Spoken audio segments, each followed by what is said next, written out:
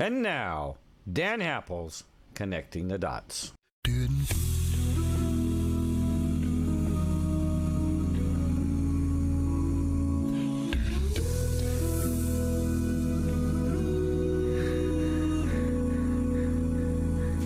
If tomorrow all the things were gone, I'd work for all my life, and I had to start again with just my children and my wife. I thank my lucky stars to be living here today, where the flag still stands for freedom, and they can't take that away. And I'm proud to be an American, where at least I know I'm free.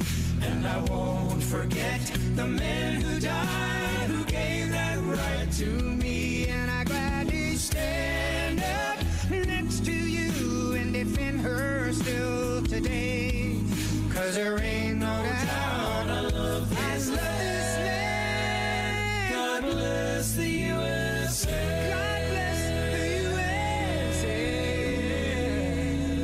And Happel Thumper, good to see you, my friend. We've got an old friend of ours on with us this morning. David Summerall is going to be joining us.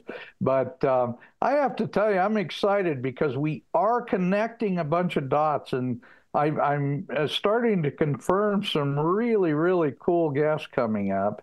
And all I can say is that I am absolutely thrilled by some of the people who we are getting lined up. I've been having all kinds of problems with thanks for taking the spotlight off me there. And the shirt, definitely gets attention, doesn't it? Well, I'll tell you what, I got to figure out what's going on with this computer, because I've never had any problems. Yeah, the last 4 shows you've had video issues. That's weird. It is weird. Well, anyway, I'm excited because we got some really cool guests coming up. Marley Drabak and her partner in crime, Harry Howry, are going to be on next Sunday.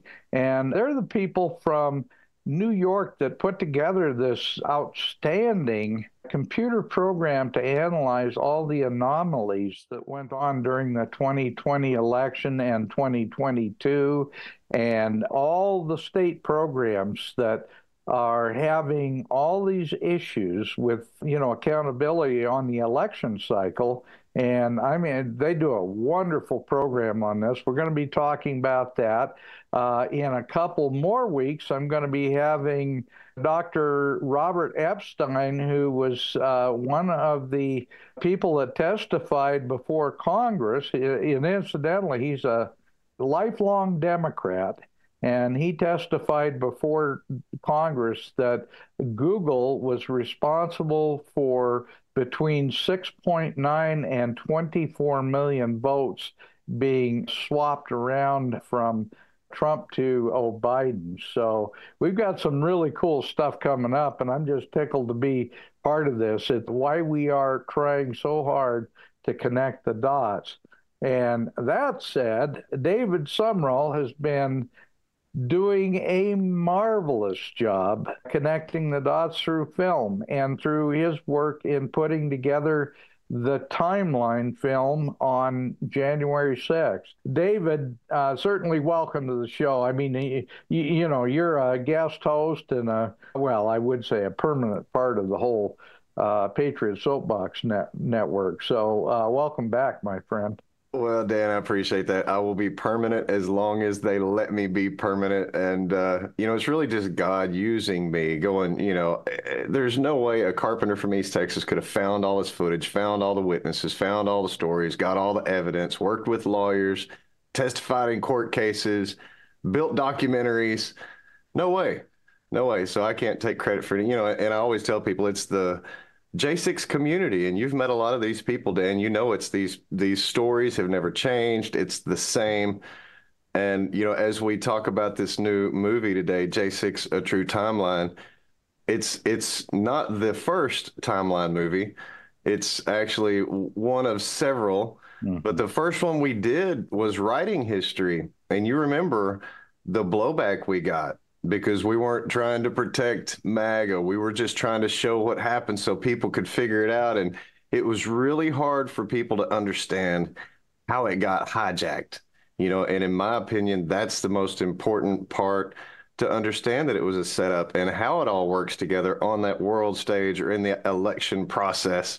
So I think this is like a flashback to, June of 21 when we put out the first film, but the public wasn't ready. Nobody could handle that much truth at one time.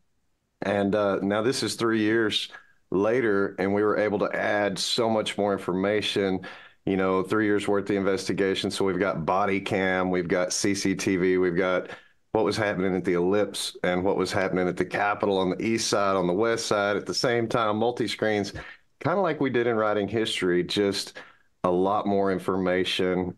Same major points, the deaths, the brutality, who started it, but it puts it in that timeline in a 1 hour and 6 minutes, kind of like 1/6, kind of crazy. And that was not intentional, but it's easily digestible, so people can watch it and understand it and not, it feels like about a 30-minute film, and you'll want to watch it over and over and over because every time you do, you're going to see more stuff and kind of open your eyes to what actually happened. Well, David, and I do have to warn our audience. I thank you for saying that, but I do have to warn the audience. There's very much some foul language in this, and some violence, and people have to be ready for it. But the truth sometimes is both painful visually and also to hear. And really, what we're talking about is an expose of the actual events that went on during January 6th, and kind of connecting the dots between the various people, where they were at what time, and how this thing has been propagandized. And, we were talking about that earlier with my good friend Michael, the badass Uncle Sam. But we were talking about that because this is now a point where America's waking up and America's seeing the truth. And if we refuse to open our eyes and admit when things are right in our face, and it is so obvious that the only way we can avoid them is by closing our eyes and turning our backs, then we aren't true Americans. We are a bunch of spineless, stupid poops. And frankly, if we act like that, we deserve what we get. We need to open our eyes and we need to face the truth.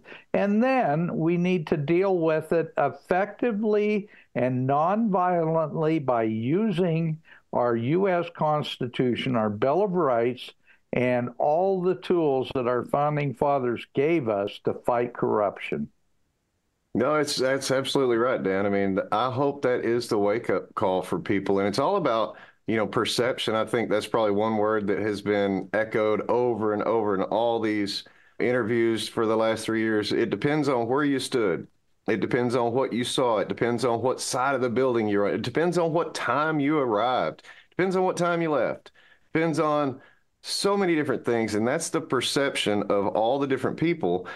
But as the public, the only perception they've had is that make-believe story that the Unselect Committee put out, that the media wanted to push, the repetitive, regurgitative 7 violent videos or whatever that they wanted to portray the event like.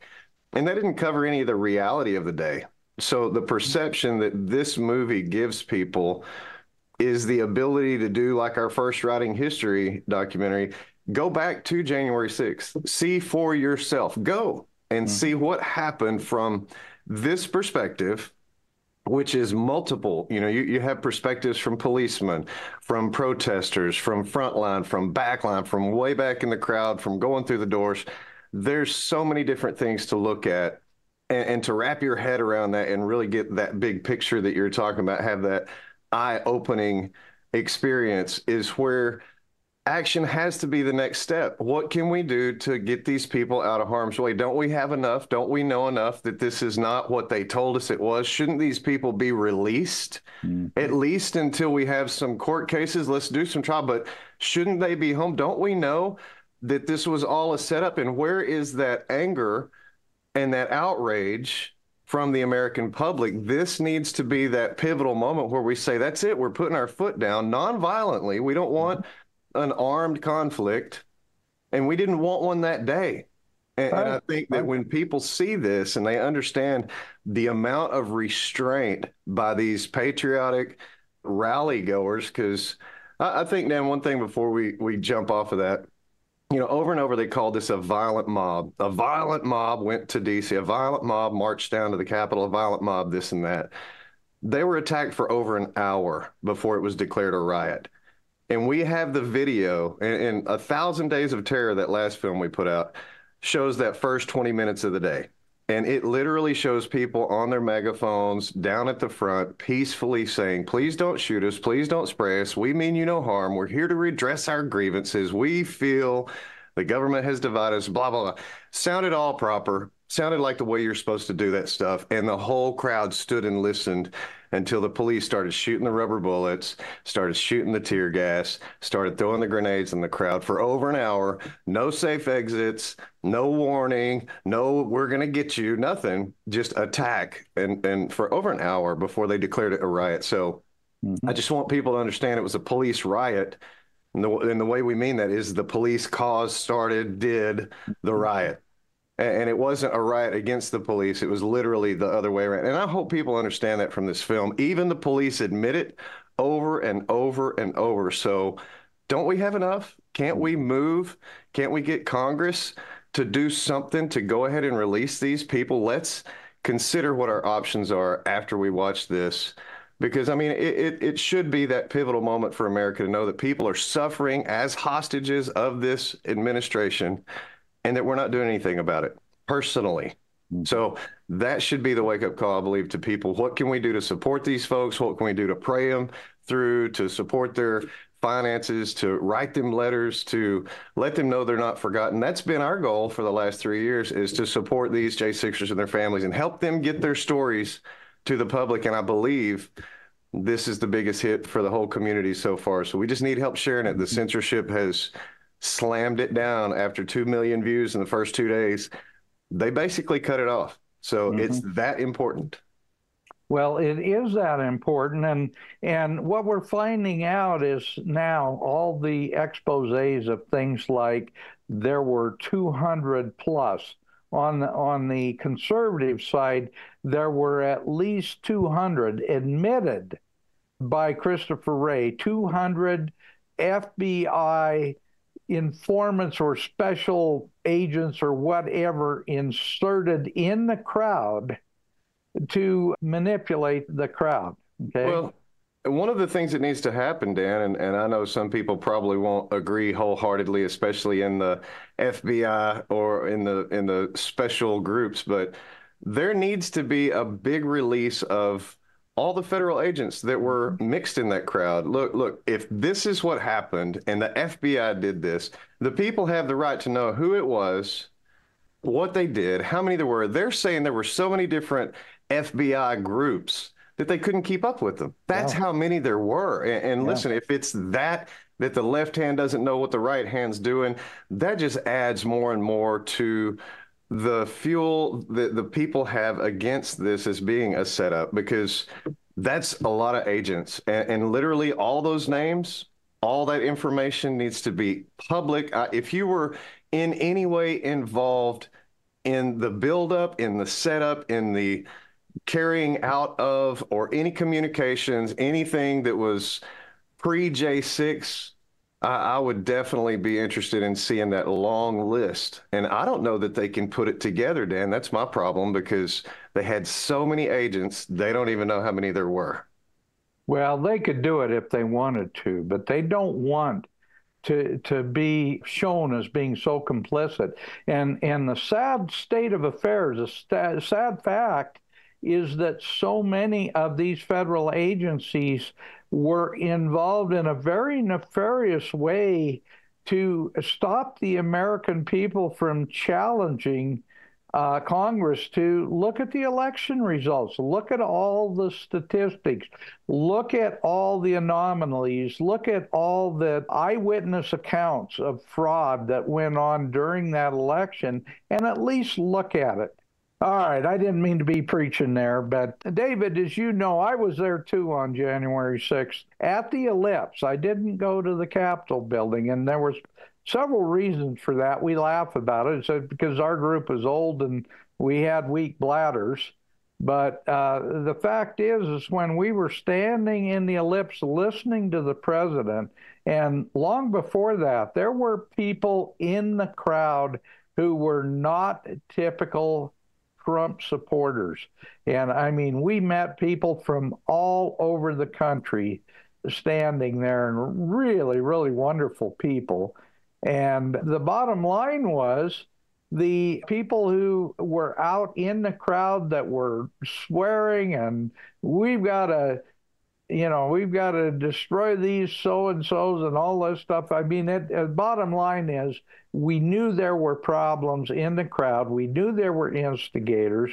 We knew that it was not a typical Trump rally, that it was something that was being manipulated. And frankly, that was also a big part of why we didn't go to the Capitol. And the next day, we went to some of the Civil War battlefields, a few friends, and we met some of the people that had been at the Capitol. One lady was really, she was really outspoken and a little bit on the foul-mouthed side herself. And she said, well, we should have done a lot more. And I said, don't you realize what they did?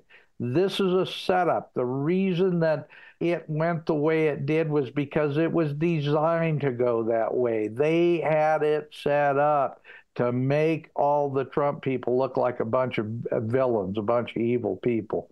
And, oh, boy, she refused to say that. Well, I think she ended up being one of the ones that ended up getting prosecuted. And I'm really sorry to say that. But the reality is that there were also, people there that thought they were doing the right thing that didn't have a lot of good judgment as well. So, that's the truth. But I tell you what, you're not out of the woods yet. Of course, you heard the announcement the other day that if you were even in D.C., you have the potential of being arrested. I mean, on the grass, yeah, I was on the grass. So were probably 10,000 or more other people. And, they still talk about that perimeter fence that was set up. And they still say that was the line for the protest. That was a construction fence. It had nothing to do with the setup for the VP to be there or anything. It's dumb. All these lies, man, the perjury from the officers, the judges' bias and the judges' statements and their sentencing and the media, all the unselect committee lies are just imploding on it. It's the house of cards. And I feel like we've already kicked out that corner card and the rest of it's just wobbling about to fall. And damage control is very difficult on a house of cards because it's built on every single lie over and over and over. And it just compounds all our interest in what's going on there. So I think the more people see, the more they dig in, the more they understand. And, that's the way it's supposed to work. We just had to figure out how we're going to fix this next election time and get past this and back into control and take us in a better direction than we've been going for the last couple of years, for sure. Well, David, this is what my whole program is about. I wouldn't even be on air if ultimately what I'm telling people, look, people, this isn't about the U.S. It isn't about our elections. It's about a group of people that want one world, technocratic, Marxist, socialist, feudalist government, and it's always been the same target, and the United States has got to be brought to her knees completely to allow that to happen. And we have so many traitors in our own midst that are in our own government that are part of this group that see the United States and our Constitution as a roadblock to their plan, and they're going to do anything in their power to destroy our rule of law and what our Constitution stands for.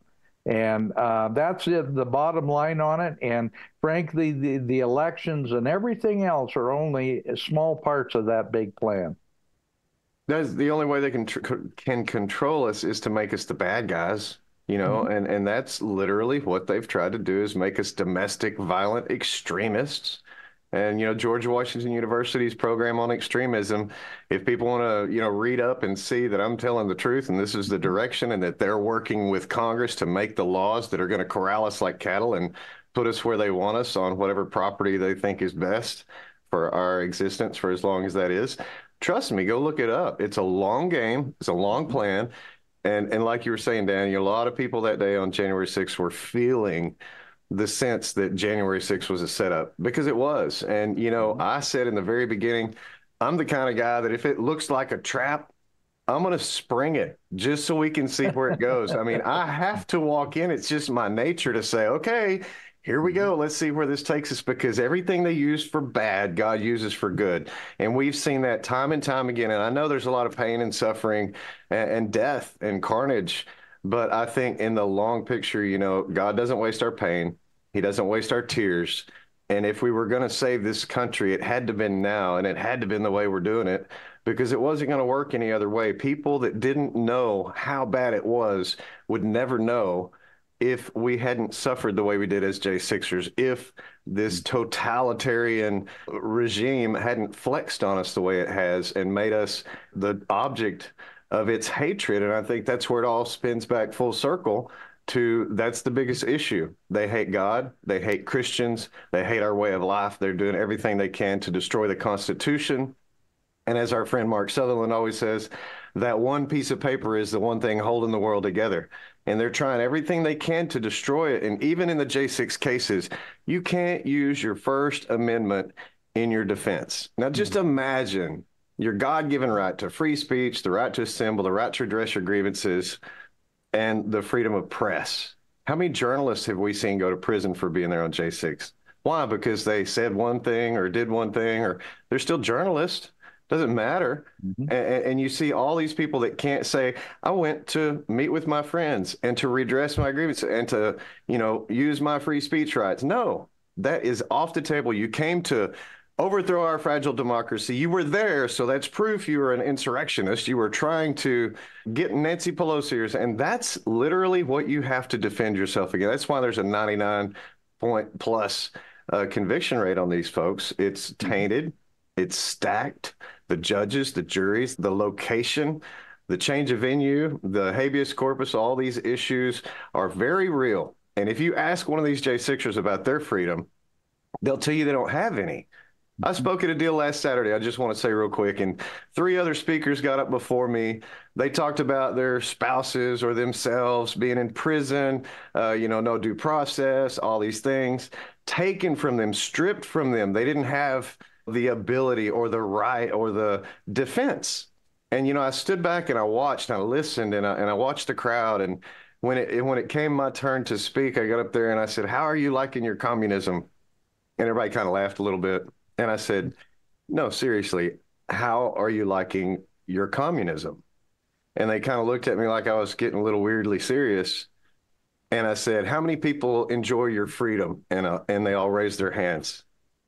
And I said, have you not been listening to any of these other speakers? You don't have freedom. Just because you're sitting in a semi-comfortable chair and not on a concrete floor, or you're going to the food truck to get a hamburger or nachos so you can enjoy that. Think about sitting 3 years in a little concrete box with none of those fancy food, no comforts, no family, no support, no hope. That's the freedoms that people think we still have that we don't, because it's being proven to us every single day that you can't get justice. And these people, oh yeah, we're still enjoying our freedom. You don't have any. You just don't know it yet. That's what we're trying to tell people. Very important. Well, the thing is, we haven't had most of our freedoms for a long time. And, we were talking about it. I've been telling my wife since 9/11. And since shortly thereafter, when they passed the Patriot Act, this is serious stuff. They are trampling on our Constitution. We are losing our Constitution.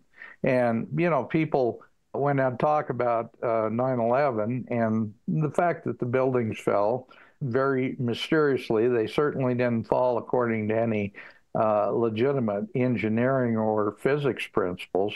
Anyway, long story short, there people would say, "Well, why would somebody do that? Why would they allow these buildings to come down?" I said, "Think about it. They couldn't get the Patriot Act through unless they did this. They use every single thing they do has got a reason for it, and it always end up getting something done, as Rahm Emanuel so famously said. They managed to get things done that they couldn't normally do because of the big mess, the special circumstance of a 9/11 or a J6 or whatever." Well, and J6 is the culmination of that. I mean, look at the added security that they want around DC. We need a new system. The system didn't fail. The people did on purpose. There's a big difference, but they want funding. They want more surveillance. They want the Patriot Act on steroids used against patriots. The tracking that they did, the facial the travel, the Bank of America. Now they're looking for MAGA and Bible buyers, or Bass Pro shoppers. I mean, this is what America needs to either gear up and get used to and get ready and give it all away, or stand up and do something before it's too late. And I don't think that there's that expediency. It's like those ostrich, like you were talking about, stick their head in the sand. I don't want to know there's a monster in the closet or under the bed, or I just want to live my life as long as I've got my job, my 40-hour week, and, soccer on the weekends, and, some Chili's or something on Tuesday night. I'm good. And that's just wrong. We're not involved. We've taken God out of everything, and we've expected other people to run our business for us. That's never worked in the past, never going to work in the future. We need to take control and be the people that do what we're supposed to do. And I just hope that this is what, spurs folks to action, to know that if you don't do anything, nobody will. And it's not going to change itself. It's not going to fix itself. And it's going to come to your door. If you don't believe me, just ask those people after J6 that we said, "Hey, they're coming after y'all." They said, "No, we didn't go to J6. We didn't do anything stupid." And then they went to their school board meeting and they said, "We don't like CRT." And that same FBI came and showed up at their door. They're like, "What's going on here? We didn't go to J6. No, you went to your school board meeting and you spoke out against this administration. They will come for you. Trust me, if you don't get behind us, we're not going to be here to get behind you." And that's kind of what we've been screaming in it.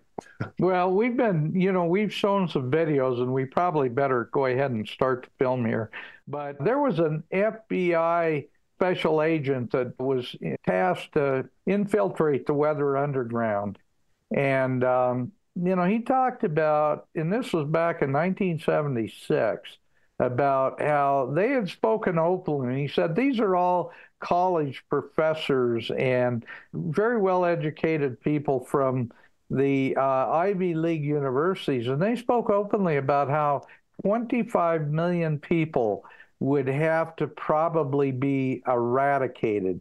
Many more would have to go through re-education camps, and that they would have to get rid of the ones that were obviously going to resist.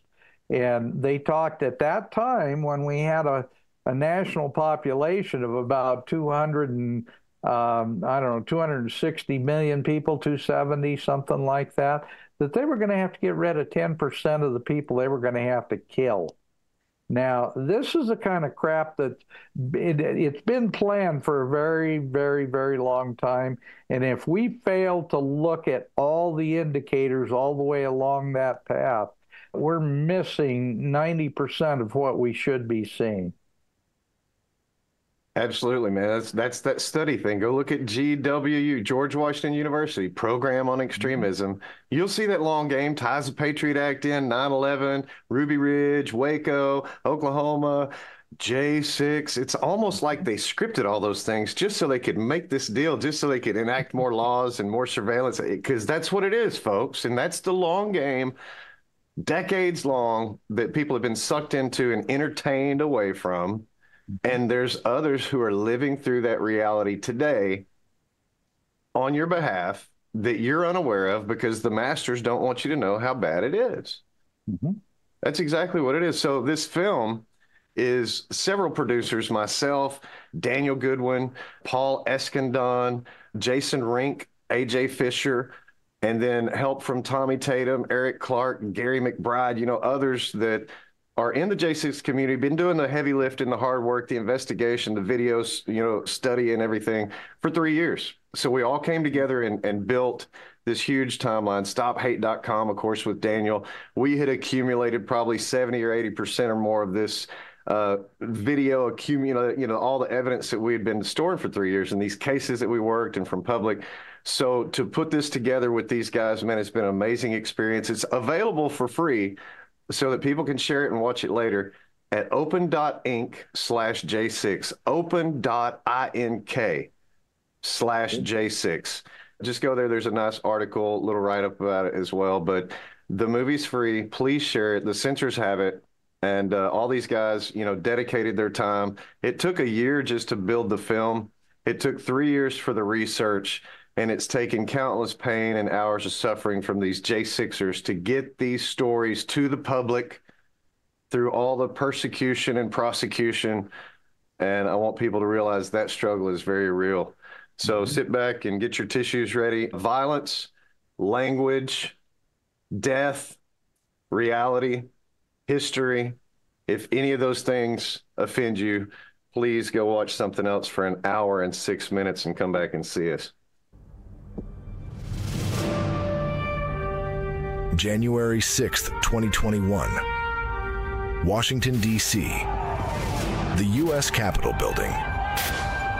An event that has been reported on more than any other in modern history. Despite excessive coverage, articles, books, documentaries, and congressional inquiries, many details about the timeline of events that day remain unknown to the public. Understanding what actually happened on January 6th without bias and with as much context as possible is extremely difficult. News organizations and mass media have controlled the story of that day. Big tech and social media companies have censored, shadow banned, and deplatformed eyewitness accounts, which further skews and misrepresents the truth from that day. Many of us still do not know the names of those who were killed at the Capitol and the causes of their deaths. This video seeks to create a thorough and truthful timeline of the events of January 6th, while shedding light on unheard stories, unseen footage, and new details. When facts are cherry-picked for the sake of political narratives, we the people suffer. Truth, not agenda, is the motivation for this timeline.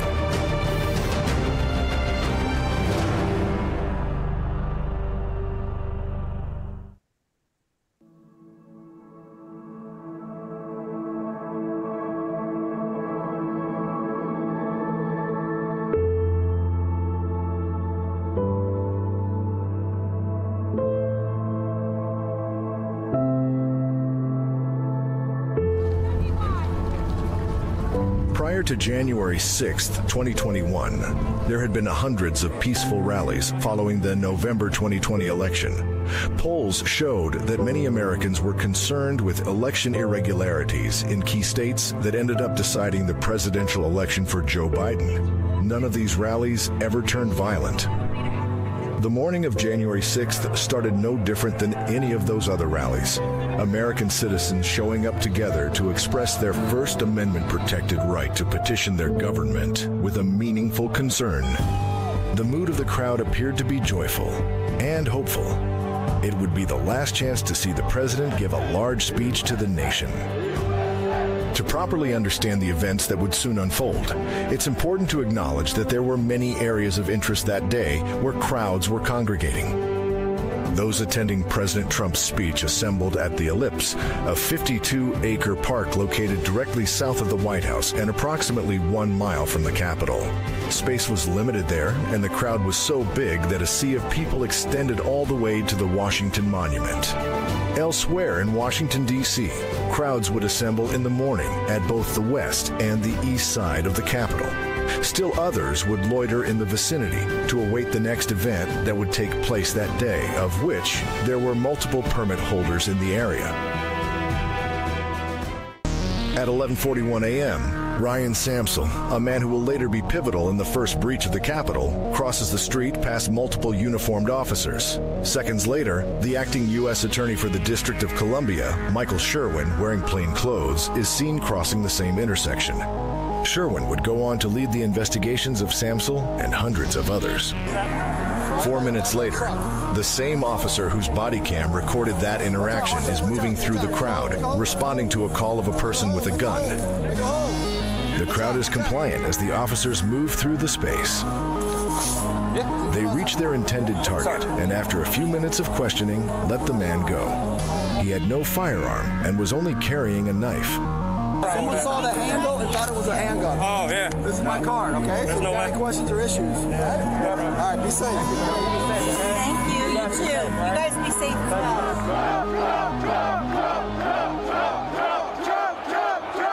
President Trump took the microphone at 12:01 p.m. Media will not show the magnitude of this crowd. Even when I turned on today, I looked and I saw thousands of people here, but you don't see hundreds of thousands of people behind you because they don't want to show that. The president gave a speech that morning that was very similar in tone and in style to the many campaign speeches and post-election speeches he had given to audiences around the country. I'm listening to the speech in my ear, thanks to Scott. At the exact time that Trump begins his speech, a live streamer is at Peace Circle, at the precise location that the first Capitol barricade breach will occur 53 minutes later. You can see the metal bike rack fencing separating the street from the sidewalks in front of the Capitol building. These area closed signs were posted in compliance with a restriction that went into effect September 7, 2020, due to the construction of the inauguration stage. At 12:04 p.m., a group of demonstrators, including members of the Proud Boys, are seen walking west on Constitution Avenue toward First Street while being flanked by police officers from the D.C. Metropolitan Police Department.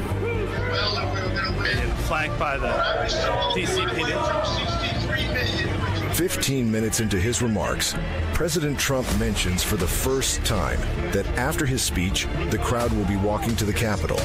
For context, let's hear the president's full remarks during this portion of his speech. Now it is up to Congress to confront this egregious assault on our democracy. And after this, we're going to walk down, and I'll be there with you. We're going to walk down. We're going to walk down anyone you want, but I think right here we're going to walk down to the Capitol, and we're going to cheer on our brave senators and congressmen and women, and we're probably not going to be cheering so much for some of them, because you'll never take back our country with weakness. You have to show strength, and you have to be strong. We have come to demand that Congress do the right thing and only count the electors who have been lawfully slated. I know that everyone here will soon be marching over to the Capitol building to peacefully and patriotically make your voices heard. 6 minutes following these remarks, the group of Proud Boys and demonstrators seen previously being flanked by the DCMPD have stopped for lunch at a row of food trucks in front of the U.S. Department of Labor on Constitution Avenue. Eddie Block, seen here in a scooter, tells a live streamer the immediate plans of the group. Where are we headed? Do we know? We're heading back to the rally. Oh, okay. Was there nothing going on at the Capitol? Not really. Not really. We're just kind of marching around, letting people know we're here. Okay, good time. Yeah. All right. 6 minutes after this interaction, at 12:30 p.m., the U.S. Capitol Police report a very large group heading to the Capitol from eastbound on Pennsylvania Avenue at approximately 7th Street. Cruiser 50, it does look like we're going to have an ad hoc march stepping off here There's a crowd surge heading east. At this same time, police body cam records police intervening between Trump supporters and a counter-protester. The police encourage the crowd to keep marching toward the Capitol. Come on, guys, let's keep the march going. Let's keep it going. Let's keep it going. President Trump won't be finished speaking at the Ellipse for another 40 minutes. During this time, a man named Ray Epps was filmed on the streets, directing the crowd to the Capitol building. As soon as President Trump is finished speaking, we are going to the Capitol. It's that direction. That's where our true problems lie. President Trump is done speaking. We are going to the Capitol. That's where our problems are. We are going to the Capitol, where our problems are. It's that direction. He was filmed the night prior, urging the crowd to go inside the Capitol. I'm going to put it out there. I'm probably going to go to jail for it, okay? Tomorrow, we need to go into the Capitol. Into the Capitol. Peacefully. The crowd surrounding him instantly calls him out as a Fed. At 12:35 p.m., Mike Pence's motorcade is seen heading to the Capitol, turning left on Constitution Avenue from Louisiana Avenue.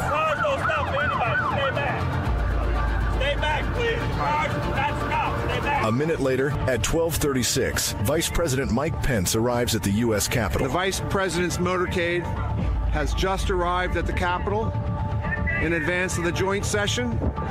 The certification is to begin in 24 minutes at 1 p.m. Eastern. As Mike Pence arrives, a crowd is already assembled at the barricades in front of the East Plaza of the Capitol. At this exact moment, President Trump is mentioning Mike Pence's upcoming certification at his speech on the Ellipse, over a mile away. But now they see all this stuff. It's all come to light. It doesn't happen that fast. And they want to recertify their votes. They want to recertify. But the only way that can happen is if Mike Pence agrees to send it back. Mike Pence has to agree to send it back.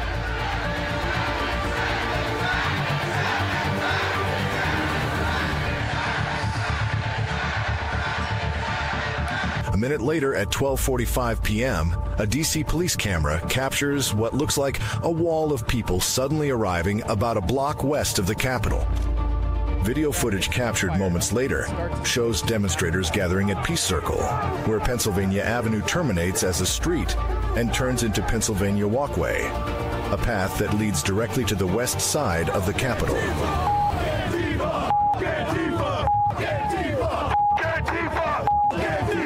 There are two sets of metal barricades here, behind which only 5 Capitol Police officers can be seen guarding this entrance, while every member of Congress convenes in the building behind them.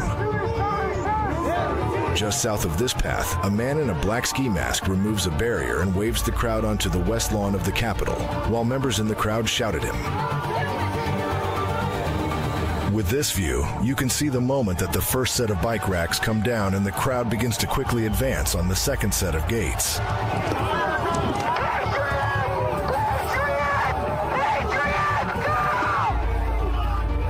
Ryan Samsel, who we saw earlier in a white hoodie and red baseball cap, approaches the police line. This would become the first major breach of the Capitol grounds and skirmish with Capitol Police. We will show this crucial interaction in its entirety and use multiple angles to see what happens at this all-important flashpoint.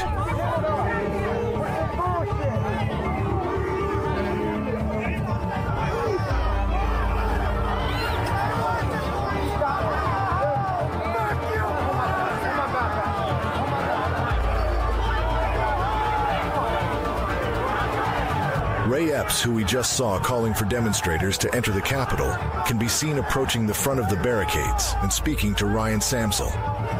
Moments later, the barricade is pushed directly into the police line.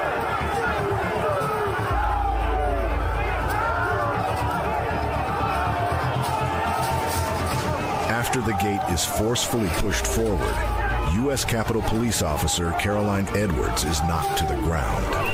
Ryan Samsel immediately runs to her aid to help her get back on her feet. The first violent skirmish of the day between demonstrators and police had begun.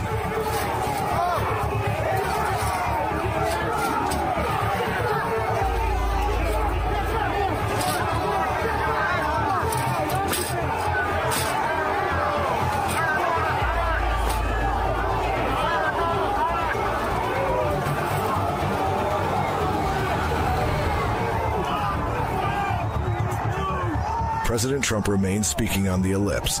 In Clark County, Nevada, the accuracy settings on signature verification machines were purposely lowered before they were used to count over 130,000 ballots.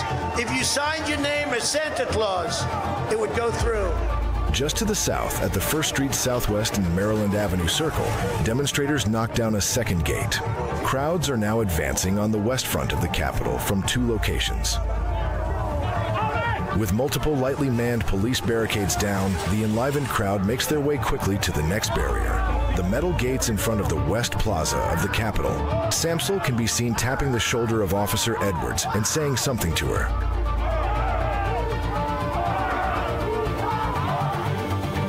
Looking over the west side of the Capitol from a security camera on the exterior dome, we can see how quickly the crowd is able to fill the area in front of the West Plaza. From this point forward, those in the crowd entering onto Capitol grounds may have seen no indications or warnings that they were in an area that was previously guarded by police and secured by barriers. At 12:58 p.m., the lightweight fencing on the west lawn is pulled down completely by a single person. It is on this fence that signs with the words "Area Closed" are affixed. Thousands of people who will walk up to the Capitol after 1 p.m. will never see these signs.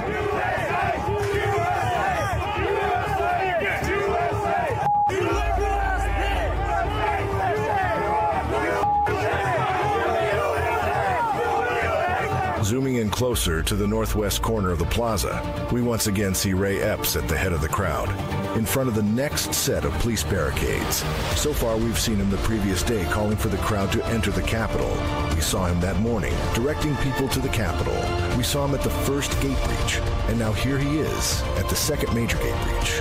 And it won't be the last we see of him.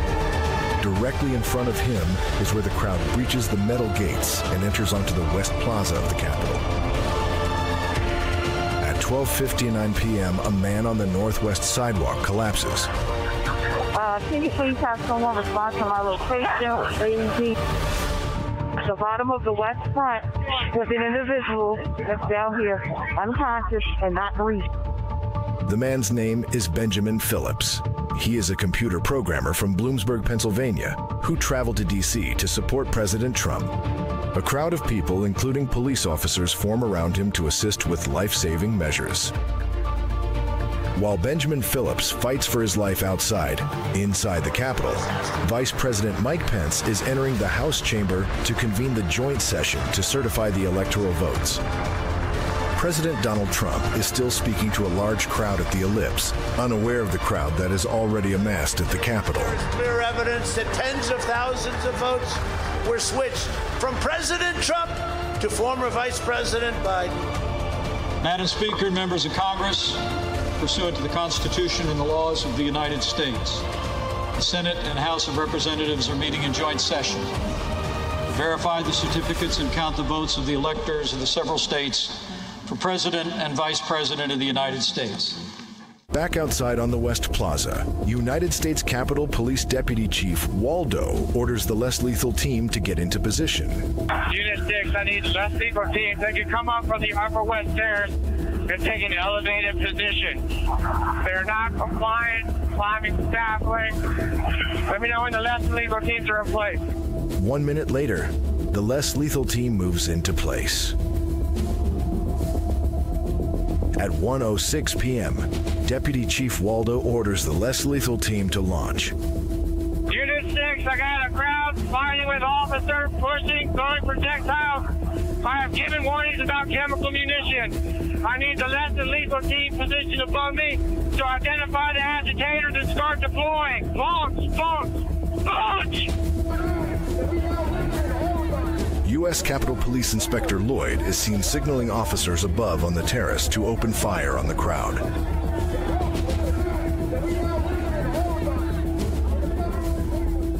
Joshua Matthew Black, a 46-year-old man from Alabama, is shot with a round that tears open and lodges in his cheek. You're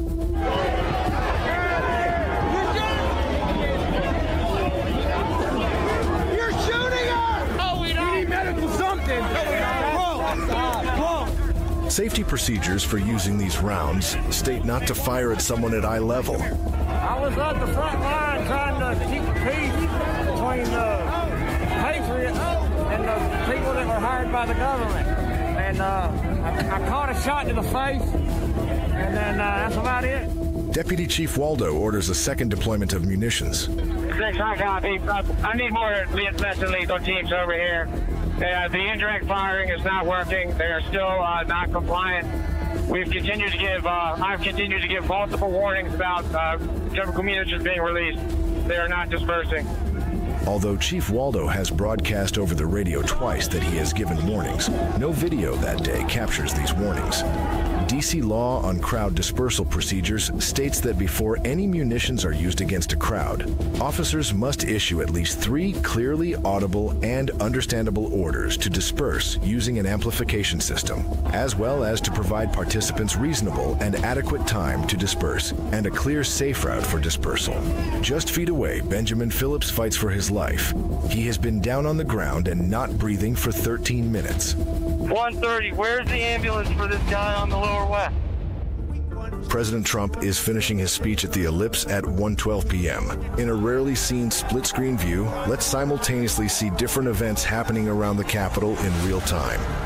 So let's walk down Pennsylvania Avenue. I want to thank you all. God bless you, and God bless America. Thank you all for being here. This is incredible. Thank you very much. Ballot from Arizona. Is the objection in writing and signed by a senator? Yes, it is. As Representative Paul Gosar and Senator Ted Cruz make a challenge on the floor of the House, MPD officer Daniel Thau arrives at the southwest section of the plaza. His body cam shows him and nearby officers spraying demonstrators with an inflammatory agent.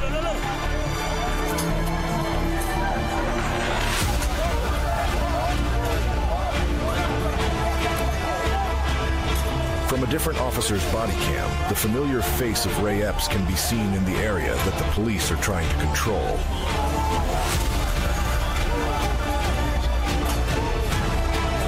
Back in the real-time multi-view, we can see Trump waving to the crowd after his 1 hour and 11-minute speech, the last speech he will give in front of a crowd as President of the United States. Gosar and Cruz are having their objections to the electoral vote of Arizona read on the House floor. Ray Epps is at the front of the police line speaking to officers. Appreciate that. At 1:13 p.m., Officer Thau is frantically calling for more munitions. Captain! Hey! We need more munitions! Hey, Capitol! Hey, we need blast munitions. What do we got? I don't have any. We gotta get something, man. Come on, we gotta get out here. At 1:15 p.m., Officer Thau crosses the line and engages with demonstrators. As the scuffle ensues, he discharges 2 rounds from his taser, also known as an ECD. 2 ECD deployments. 2 ECD. He then witnesses what he calls an APO, or an assault on a police officer. APO, felony APO. With 30 officers between him and the crowd, it's unclear what assault he thought he saw in that moment. A few hundred feet away, back on the northwest sidewalk, Benjamin Phillips has been loaded onto a makeshift stretcher and is being carried north to a waiting ambulance. 1:30, they're bringing the patient up to the ambulance right now. They are refusing to come down. Tragically, Phillips would be pronounced dead at the hospital later that day.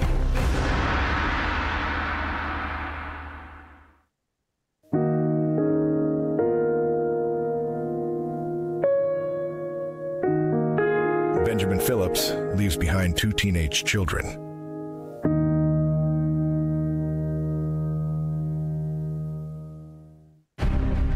Back inside the Capitol building at 1:17 p.m., Vice President Mike Pence and senators return to the Senate chamber to debate the electoral vote challenge put forth by Representative Paul Gosar.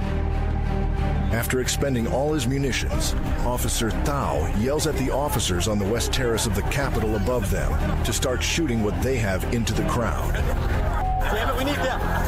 Let's go! Shoot it! Go! Shoot! Shoot! The less lethal team fires into the crowd for a 3rd time.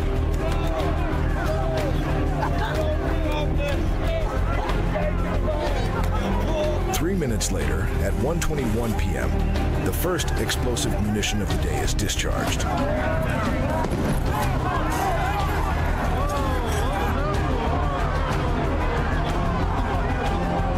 The demonstrators at the West Plaza of the Capitol will be hit by an unrelenting barrage of grenades, incendiaries, rubber bullets, and gas for the next hour.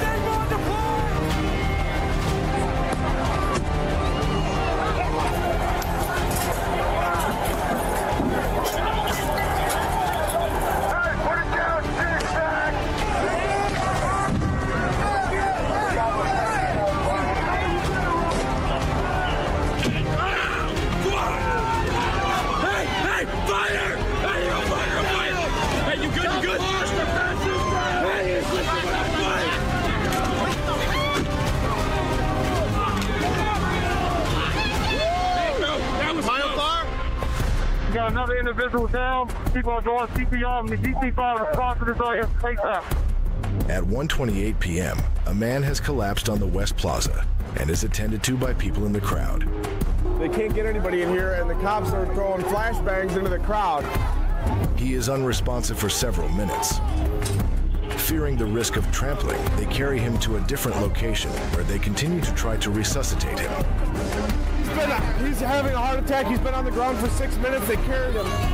They've been doing CPR. I think that man probably died. I hope they saved his life.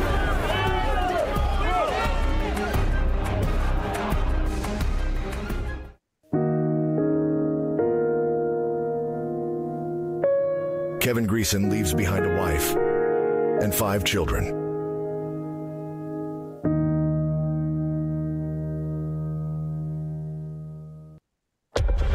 Around 1:30 p.m., on the southwest side of the plaza, officers push the crowd back and are able to establish a police line again.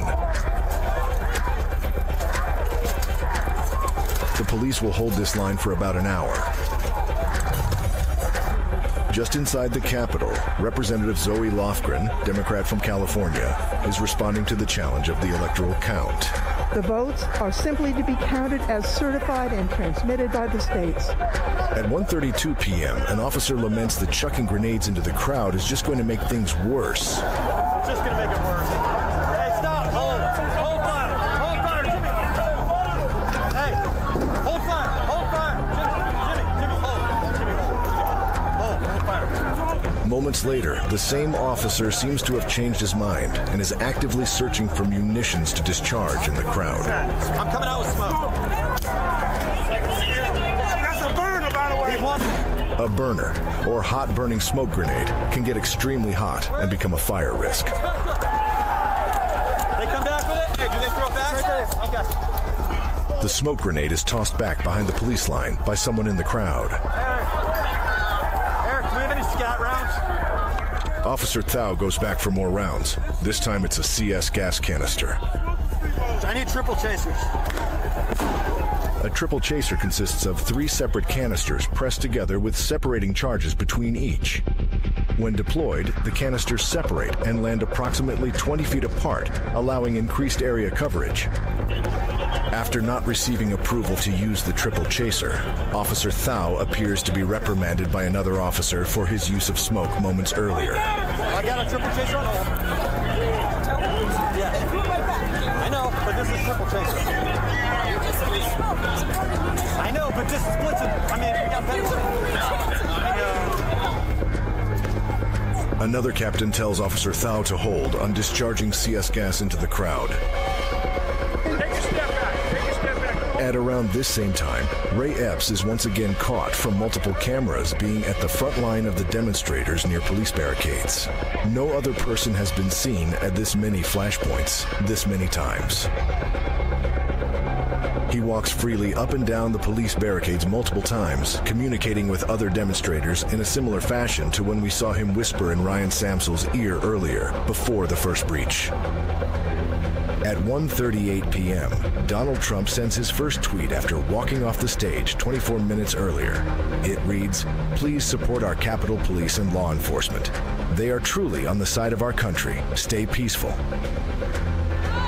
Around 1:40 p.m., Ray Epps is one of the members of the crowd who helps lift up a large Trump sign and push it into the line of police officers on the West Plaza of the Capitol. At 1:41 p.m., body cam footage from Officer Anthony Alioto records a discussion about the dangers of using CS gas in their situation.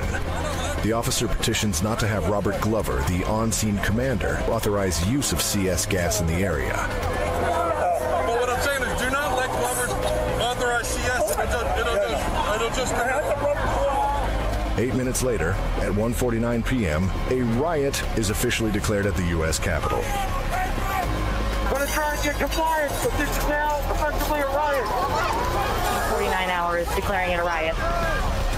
The fears of Officer Alioto are soon realized when at 1:50 p.m. officers use CS gas on the northwest side of the plaza and effectively gas themselves with aid from the wind. You can see multiple officers struggling from the effects of the CS gas. Tina, be careful. It's blowing right back. I know. So when you do, It's in my eye. You okay? Yeah. Don't rub it. You know that. Keep blinking. Over on the east side of the Capitol, the gates have successfully held the crowd back for over an hour from when the west side was first breached. At 1:59 p.m., that all changes. The demonstrators overpower the police and begin to make their way toward the east steps. Police are squabbling with protesters. Oh, there we go.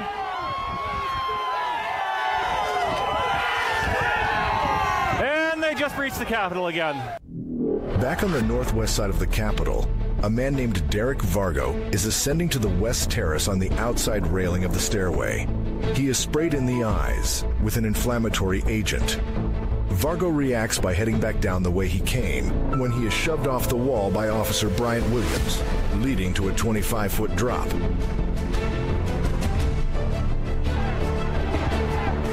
Some will call this an attempted murder.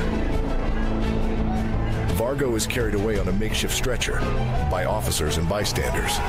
Vargo suffered a fractured ankle and extensive mid-foot injuries that would require surgeries to repair. He lives with constant foot pain, pain in the middle of his spine, and suffers from post-traumatic stress disorder that causes him flashbacks and nightmares of being pushed off the railing.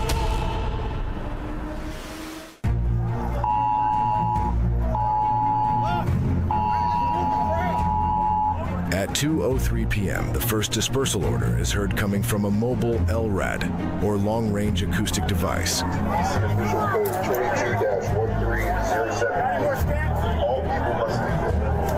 DC law requires police to give 3 separate warnings with the LRAD system and an opportunity to disperse before using violence or munitions to clear a protest crowd. At 2:06 p.m., police retreat up the east steps of the Capitol. Demonstrators soon follow and ascend the steps. We hear the LRAD again at 2:07 p.m. Failure to comply with this order may subject you to arrest. It's unlikely that demonstrators heard either of these warnings given the situation on the plaza, which calls into question the earlier stated DC law that requires these announcements to be clearly audible and to provide participants reasonable and adequate time to disperse. Back on the east side of the Capitol at 2:09 p.m., Hunter Emke is seen kicking in and punching multiple windows. He is quickly tackled and detained by police.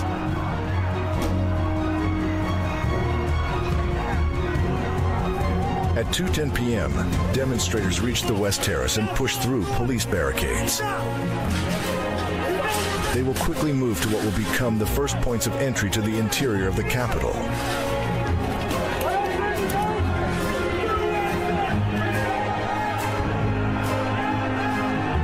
A man throws a 2x4 through a glass pane, the first such broken window on the west side of the Capitol. Shortly thereafter, Dominic Pizzola pushes the window in using a police riot shield. Protesters will soon enter the building through these breach points.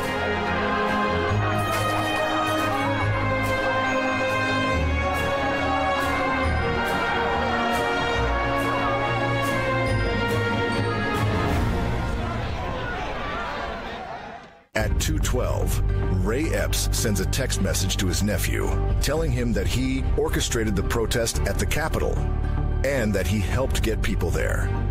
The video evidence we have seen thus far would back up his claim. At 2:13 p.m., President Trump tweets, "I am asking for everyone at the U.S. Capitol to remain peaceful. No violence. Remember, we are the party of law and order. Respect the law and our great men and women in blue. Thank you." Hey, Frank, you got anything else? Back on the West Plaza of the Capitol, Officer Thao receives a Stinger 40mm, 60 caliber rubber balls round and rushes to fire it into the crowd. This crowd management round contains approximately 18 rubber balls. Hey, I need a round. You have CS? 30 seconds later, he's given a baton round, a round that contains 3 40mm rubber projectiles. He again heads over to the police line to fire it into the crowd. At 2:18 p.m., after a few minutes of confusion inside the room, the House calls a recess during its debate over an objection to the electoral votes from Arizona. Without objection, the chair declares the House in recess pursuant to Clause 12B of Rule 1. At 2:16 p.m., the parliamentarian doors are opened from the inside, providing another access point for demonstrators to enter the building. Down on the West Plaza, Officer Thao refers to police activity as, quote, shooting zombies. We're just shooting zombies, man. Hey, we're shooting zombies. That's it. They took me inside? They're inside. Okay, well, we need to get those out of here. All right, we're completely surrounded. At 2:18 p.m., after a few minutes of confusion inside the room, the House calls a recess during its debate over an objection to the electoral votes from Arizona. Without objection, the chair declares the House in recess pursuant to Clause 12B of Rule 1. At 2:18 p.m., police body cam picks up a tense conversation among officers, where one officer admits that they're hitting innocent people. Nothing's going to help. The wind is not us. I know. Right. The wind's not us. So we get hit with a lot of pain compliance when you're hitting innocent people. And not only that, we're taking out one and 10 of them are getting angrier. We're multiplying them by hitting them. At 2:24 p.m., John Earl Sullivan is recording as he is one of the first of the demonstrators to enter the Capitol Rotunda. 2021, y'all.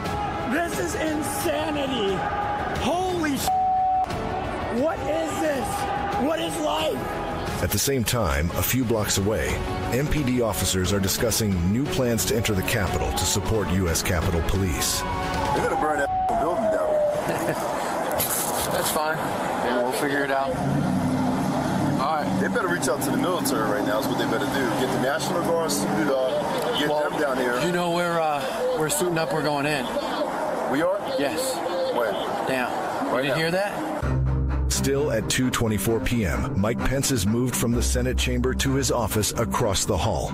The Senate remains in session as Senator for Kentucky Mitch McConnell speaks on the floor.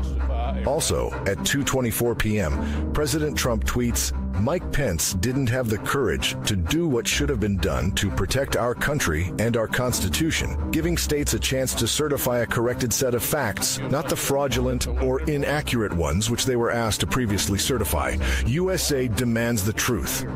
This would be a significant tweet to the January 6th committee, for they claim that it was the motivation for a surge into the Capitol complex.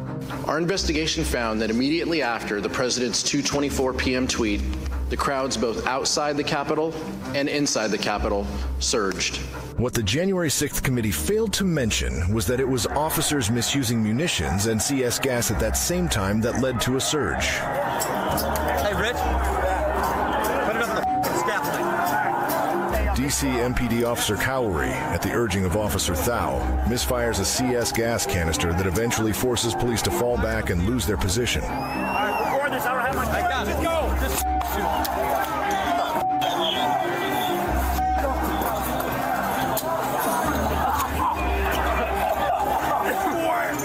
As officers on the West Plaza, unequipped with gas masks, struggle breathing, the plume of CS gas can be seen from the overhead camera on the lower right corner of your screen. It blows over the entire area of the West Plaza that the police had secured for nearly an hour.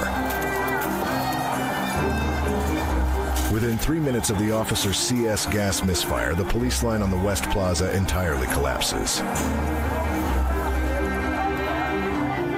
Back on the east side at 2:24 p.m., demonstrators are able to force open doors from the inside. These are the Columbus doors, which lead a short way to the rotunda of the Capitol. Back outside on the West Plaza, an elderly woman is violently pushed by police down a set of concrete stairs 3 times, which incites the crowd around her.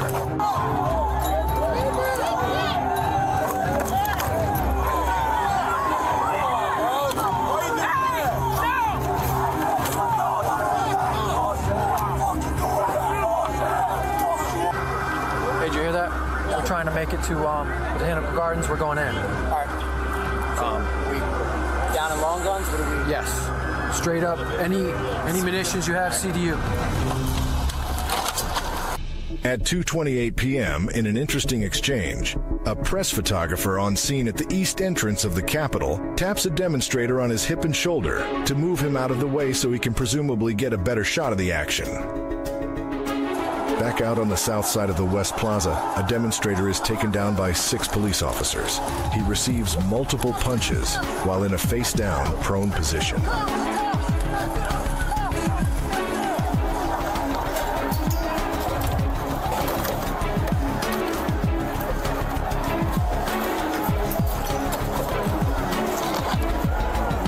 At 2:30 p.m., a security camera at the crypt lobby shows demonstrators gaining access to the Capitol via overhead lift doors. At this same time, the House is called into final recess. Without objection, the House is going to go back into recess. At 2:31 p.m., Washington, D.C. Mayor Muriel Bowser orders a curfew from 6 p.m. that evening to 6 a.m. the following morning. At 2:33 p.m., a frustrated police officer can be heard venting about being, in his words, set up. They set us up. That's what they did. They set us up. They set up 64. Oh, absolutely. And then they asked y'all to come 2 hours later. They set us up. They needed everybody right away. Nah, right away. They set us up. So now we ain't got. We ain't got a mother. They set us up.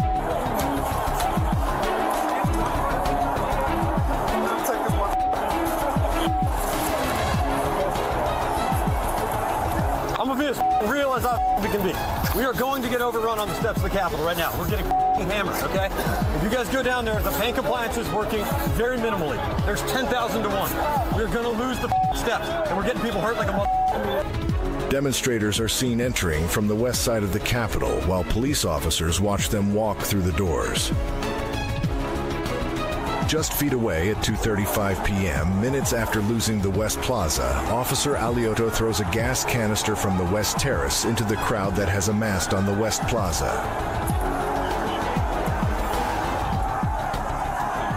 This, along with other gas canisters sent into the crowds, gets thrown back at the officers. Most of these officers still do not have gas masks. At the same time, on the West Terrace, officers are repeating the same mistakes they made one level lower on the West Plaza. An errant CS gas round is again fired into their held position on the West Terrace. The spreading gas will eventually effectuate a retreat back into the Capitol through a narrow tunnel. This mistake would prove to be incredibly significant for the events that are yet to come. The retreat into the Capitol through the West Terrace tunnel would create the conditions for the next standoff between demonstrators and police that would take place over the following hours.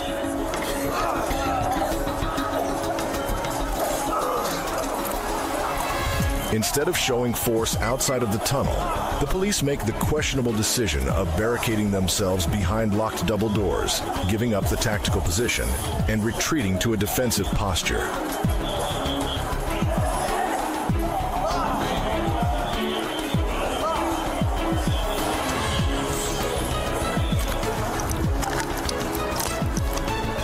2:39 p.m., Metropolitan Police Department reinforcements arrive at the Capitol, entering through the east carriage door.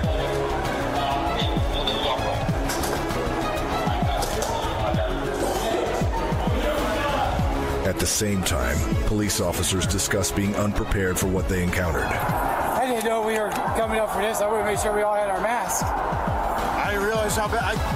They set us up to fail. They did. There was no way we were winning that. And now you got at least 4 platoons that are just gassed out. Yeah, literally. Because us, 54, doesn't have masks.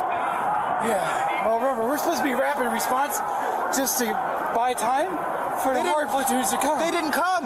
They didn't ask for them. Who cares about the street? Like, prioritize. Yes, secure the Capitol.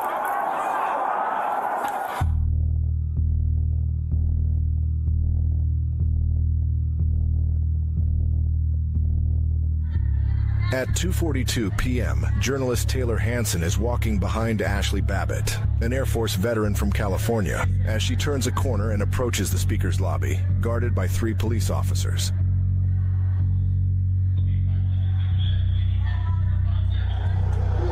MPD officer Luke Foskett approaches a window and looks out upon the crowd on the western side of the Capitol building. You're live, right? Yeah. Moments later, members of the House seek shelter in the gallery while officers barricade entry into the chamber. It is at this moment that the only firearm to be discharged inside the Capitol that day can be loudly heard.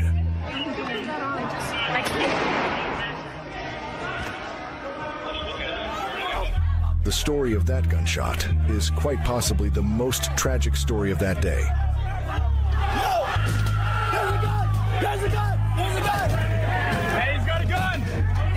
The shot heard was a single round fired by Lieutenant Michael Byrd. It strikes Ashley Babbitt in the neck, and she falls back into the upper landing of the stairwell.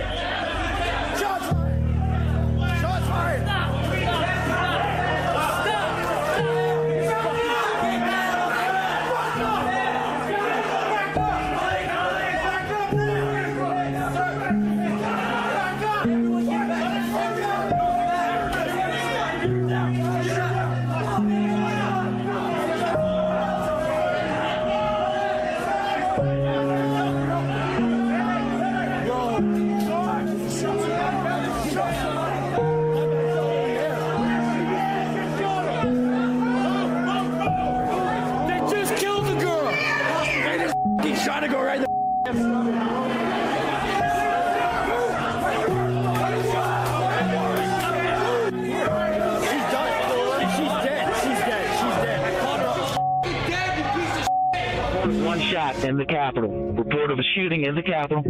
Trying to ascertain information now.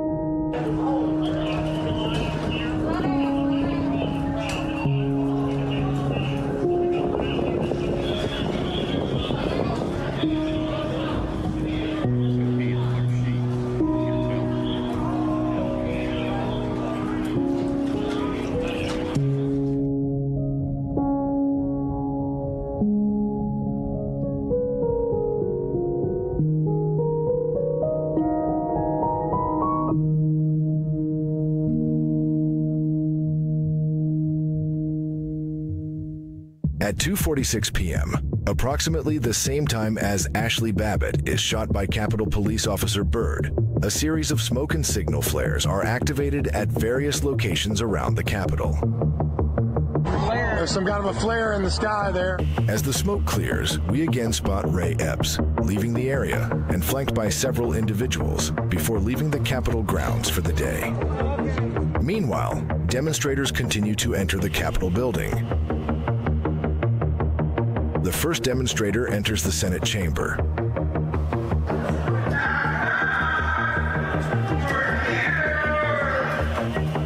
Unit 7, we got protesters that are outside of the Senate chamber.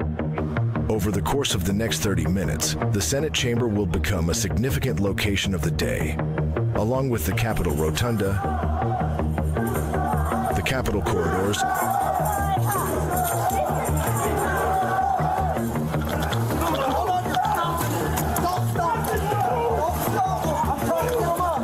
West Terrace Tunnel.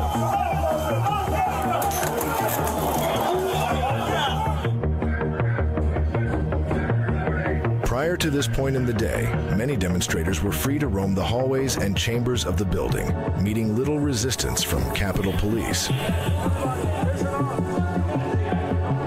The police here are willing to work with us and cooperate peacefully, like our First Amendment allows. Gather more Americans under the condition that they will come and gather peacefully to discuss what needs to be done to save our country. Capitol Police Officer Robichaud asks a small group of demonstrators to remain peaceful. Show us no attacking, no assault, remain calm. We're not going to assault, we're going to be heard. Everybody, this must be peaceful. This has to be peaceful. We have the right to peacefully assemble. Robichaud then proceeds to escort at least one demonstrator, Jacob Chansley, throughout various locations in the Capitol. At 2:46 p.m., additional demonstrators continue to enter the Senate chamber. Security footage shows no Capitol Police presence in the Senate chamber at this time. At this point in the day, many of the demonstrators on the outside have no idea the Capitol has even been breached. Let's go back to the multi-view to see what's going on around the Capitol grounds. On the southeast side, a group of MPD officers arrive to assist Capitol Police with clearing out the inside of the Capitol. 122 Brown, we're sending MPD through the south door of the Capitol. There's about 25 units in hard gear. Back on the West Plaza, an enormous American flag has been draped over the scaffolding. On the east side of the Capitol, demonstrators have overtaken the stairs and continue to gather on the lawn. Back in the rotunda at 2:48 p.m., we see demonstrators peacefully roaming around and taking photographs. The only law enforcement officers visible are standing in the doorway. As demonstrators continue to roam the hallways, one officer has a concerning realization.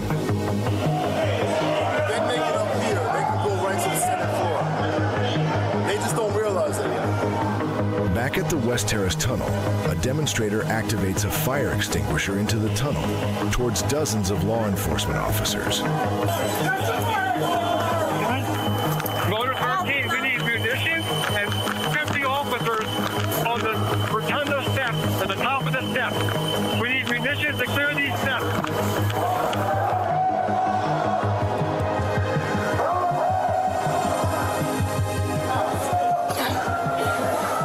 Push forward. Push him back. No, right now, no. Wait, okay. Because we got to get numbers. Yeah. I'm seeing stars right now.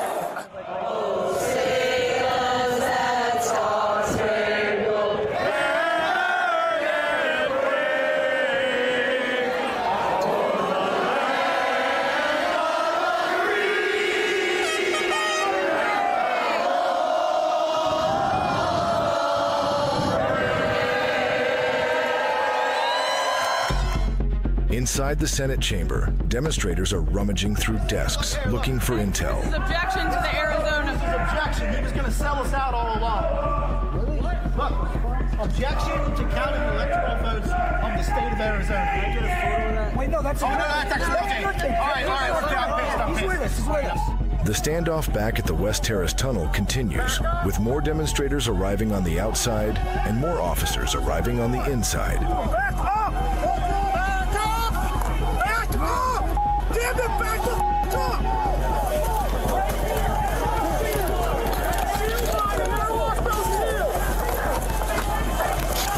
Everyone can see this! Lock them together! Lock them together! Do you know how to lock them together? Here, like this. There's gotta be something in here we can use against these scumbags. We're acting a fool, man! America's a republic. Oh no, this is good stuff. Hey! We're acting a fool! No, this is good. This is all good. This is wrong.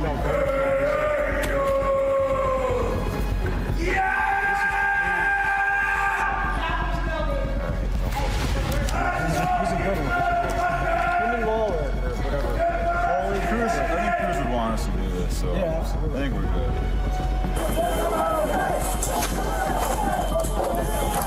Put it over there. We're going to come this way, then We close this off. You get your arms through these shields. You know how to put your arms. Do we have a hard platoon guy here? You. Show them how to lock the shields together and hold the shields. Hey, hold it! Hold it, baby! It's the only way we're going to hold this door. At 2:55 p.m., law enforcement begins to move demonstrators out of the Capitol from various locations. We are Americans. I pray for every one of you, for your safety.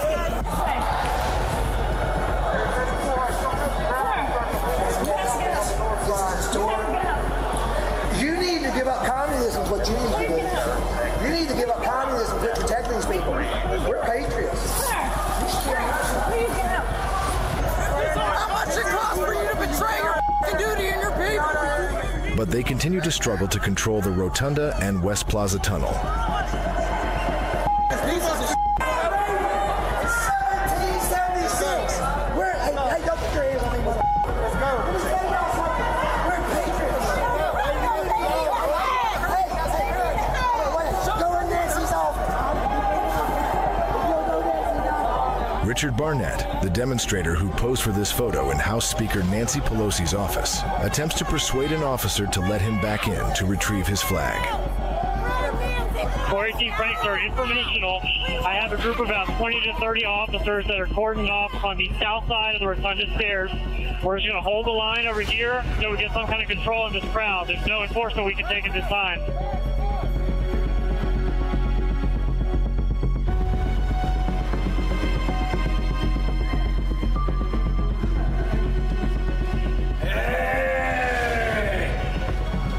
Hey, man. Glad to see you guys. You guys are f***ing patriots. Look at this guy. He's got covered in blood. God bless you. You good, sir? Do you need medical attention? I'm good, thank you. All right. Jacob Chansley takes a seat at the Senate dais. He decides to leave a note for Vice President Pence. Anything else? Now that you've done that, can I get you guys to walk out of this room, please? Yeah. Yes, sir. There's 4 million people coming in, so there's a lot of control. We love you guys. We love the cops. It's only a matter of time. Justice is coming. All right, come on.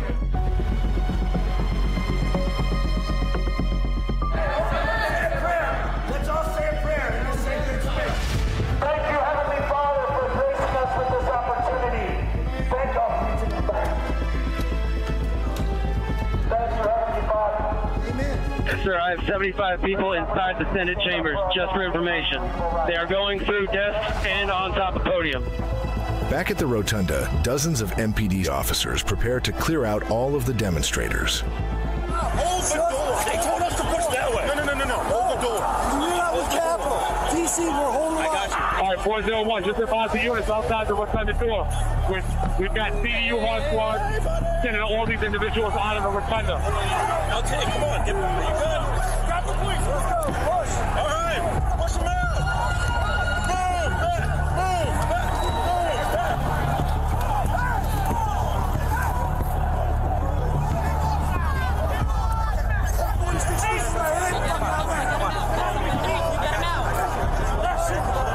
You leave. This is our house. This is your job. This ain't your house. 105, I'm currently at the main door to the Senate chamber.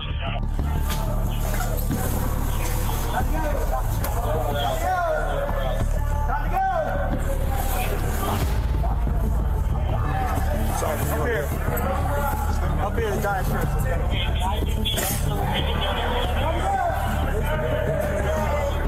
Let's go. Thank you.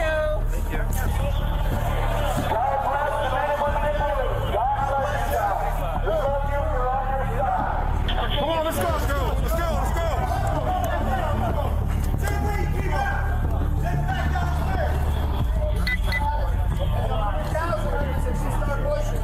Thank you, officers. God bless you guys. Thank you for your patience. We really appreciate it. Not as glorious in person, is he? Not as glorious. It smells like an old church. Thank you, guys.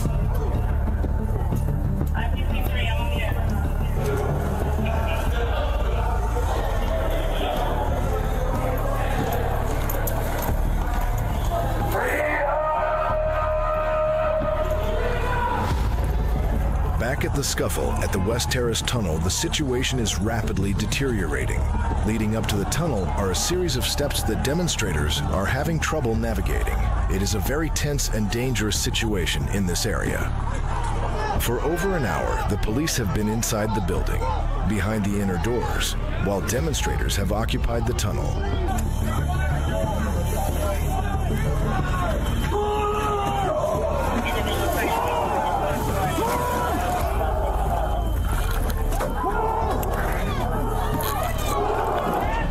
John is advising they need additional assets. At 3:19 p.m., the police successfully expel the demonstrators from the tunnel.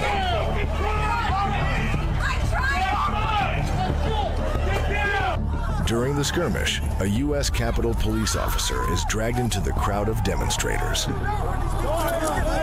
him through, let him through, let him through! Which way do you want to go? Which way do you want to go? Go back inside. Go back inside.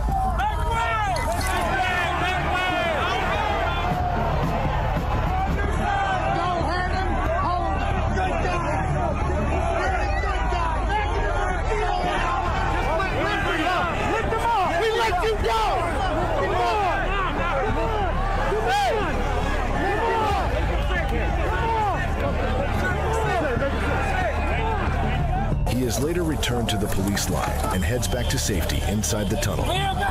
The demonstrators manage to hold their ground and begin to push the police back into the tunnel. This sets the stage for the final tragic conflict.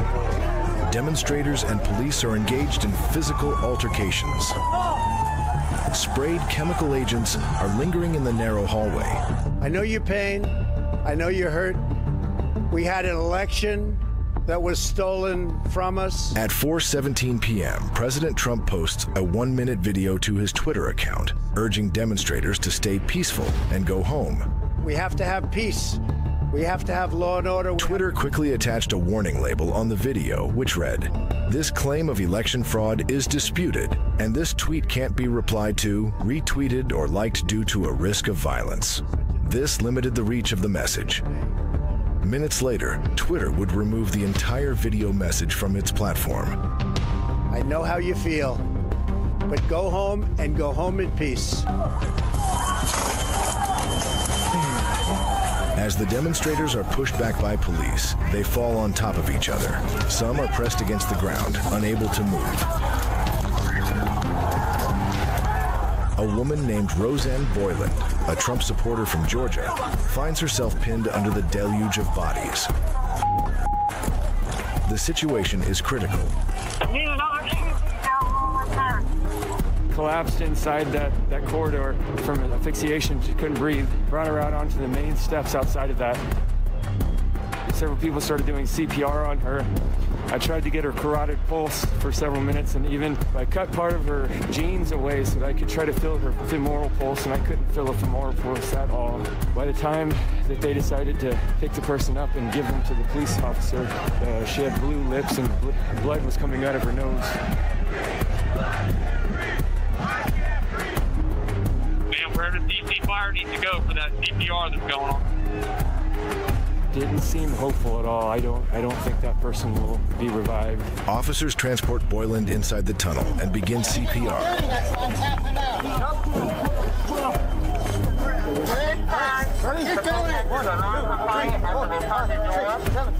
Could you please send the ambulance that is coming for the code down at Lower West Terrace to the house door for entry? Yeah. She got stuck under there. She fell down. That trampled? Yeah. Boyland is transported inside for one last revival attempt. Is that one of ours or is that a protest? Huh? Is that one of ours or is that a protest? Protest.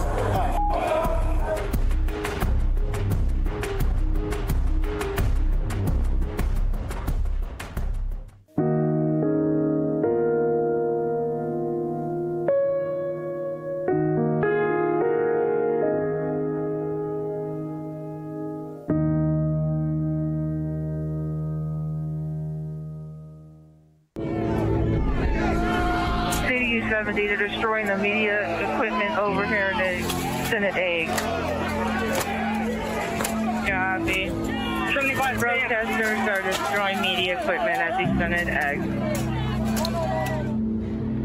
At 5 p.m., as the citywide 6 p.m. curfew looms, police are making progress securing the Capitol, and a steady stream of demonstrators leave the Capitol grounds. At 5:10 p.m., police use tear gas to drive the remaining demonstrators from the Capitol's upper levels. Over the PA system, an announcement is made that all individuals are required to leave Capitol Hill or be subject to arrest.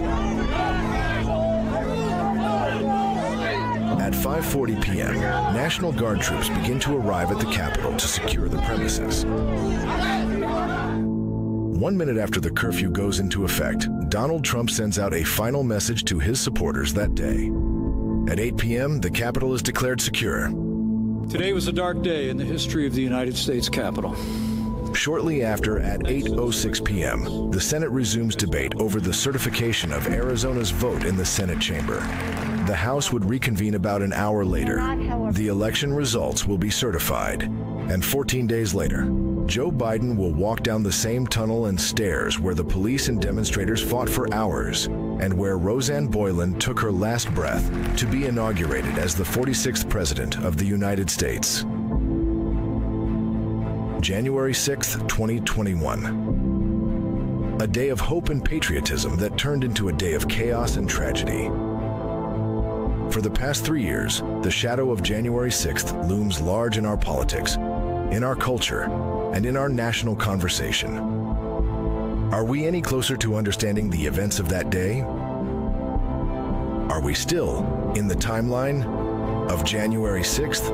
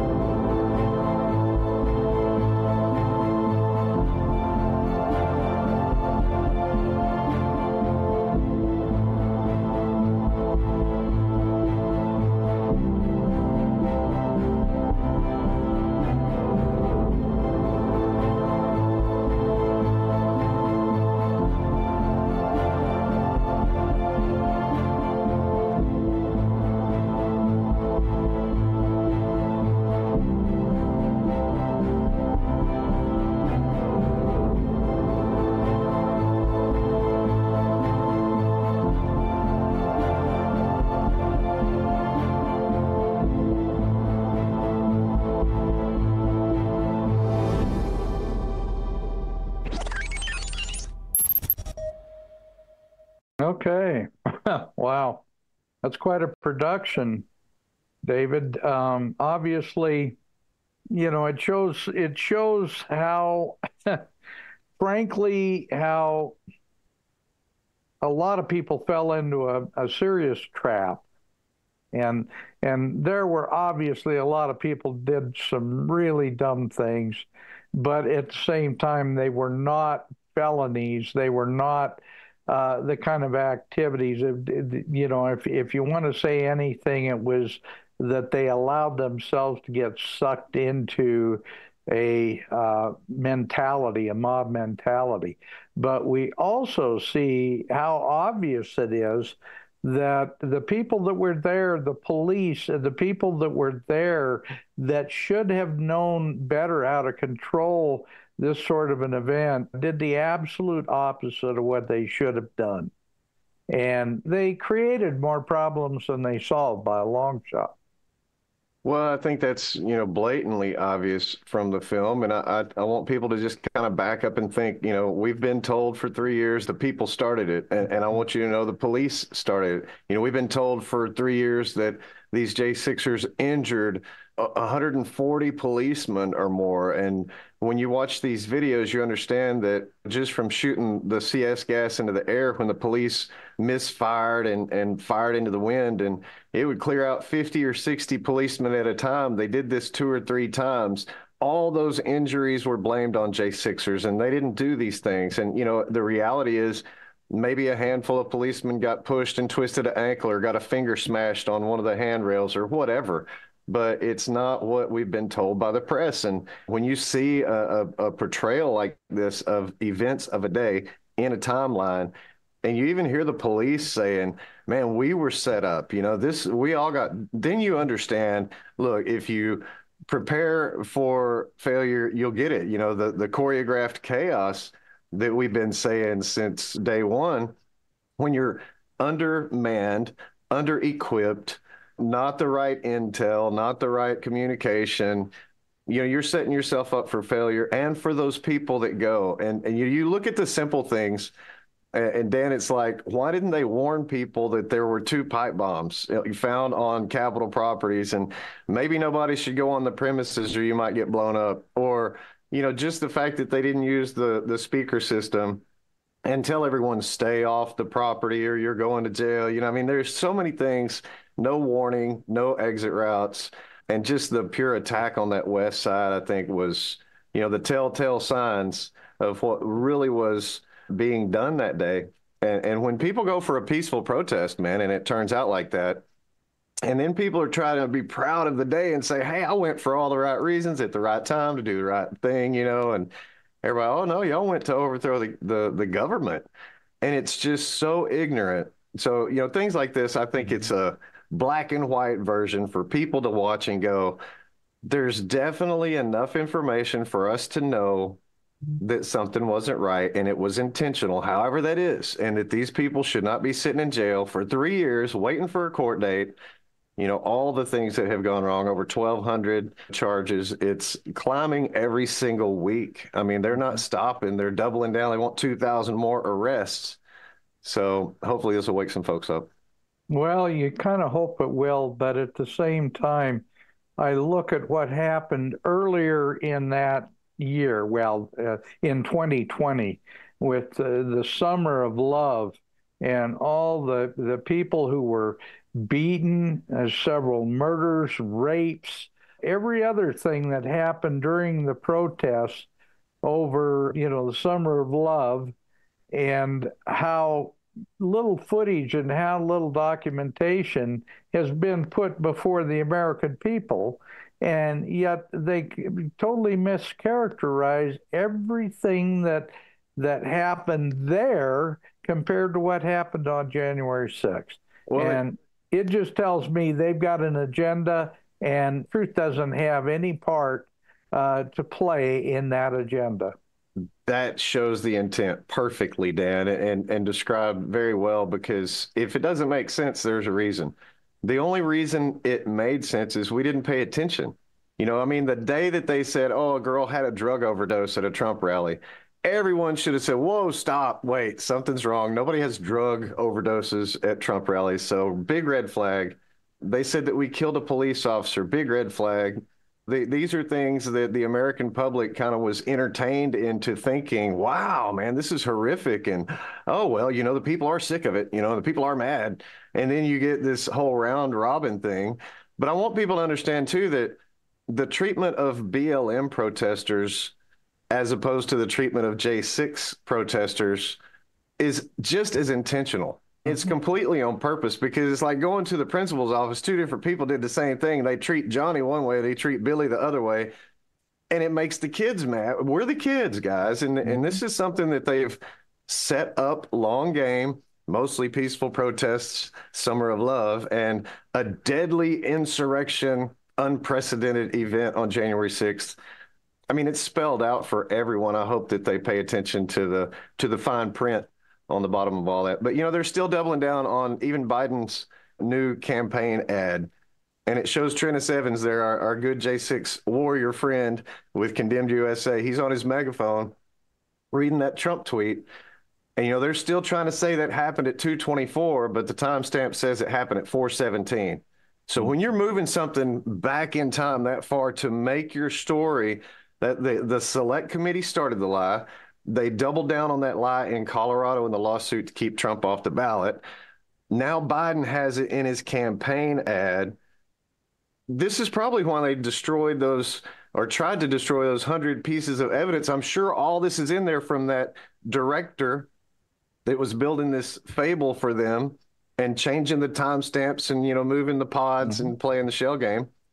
And I think that 2-hour discrepancy, when people realize the depth of the lies, we talk about judges, we talk about police, we talk about the media, But this is huge because it was from day one. It was scripted, just like Officer Dunn, just like Officer Fanone, all these lies and perjurers, and no penalty, just book deals and promotions.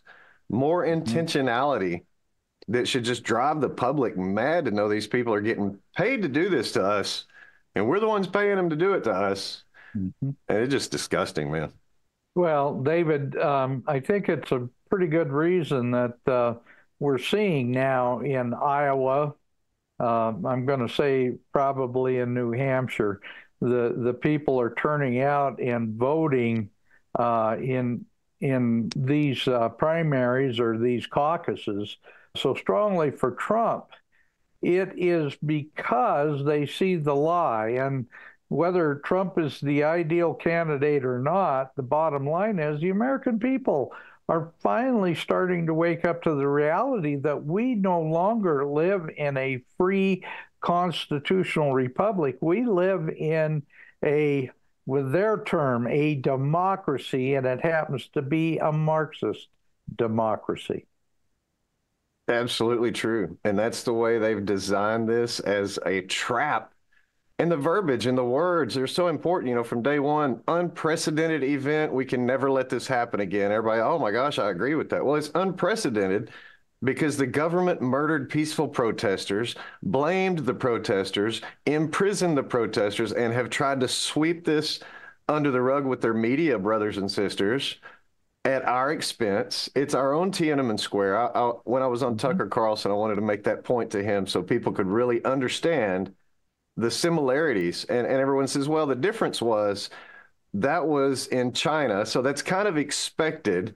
and I'm thinking that's kind of the way J6ers felt, that Joe was already China owned, bought and paid for, and that might happen to us as well. And guess what? It did. It did. And that's the history. That's the moment. And that's why it's like our Civil War, that we've had our death moment, our experience with these people who gave their lives, you know, in the song and open to the show, proud to be an American. You know, for those that bravely died for our freedoms, you can add J6ers to that list. Through no fault of their own. They didn't choose to show up and fight a battle and die in it, but this government murdered them for their own political gain and have spun the story ever since. And I really, to me, that's what justice looks like, is bringing those people before the court, having the court decide what their fate is, whatever it is, within the legal boundaries. It's not a violent thing. We just need justice, and we're a lawful people, not a lawless people. And we demand that for Ashley, for Roseanne, for Kevin, for Benjamin, and for Officer Sicknick, because they've all been used for political purposes, and it's just wrong on every level. You're exactly right, and people need to understand that the J6 event, the primary outcome of the J6 event is it's awakened an awful lot of people.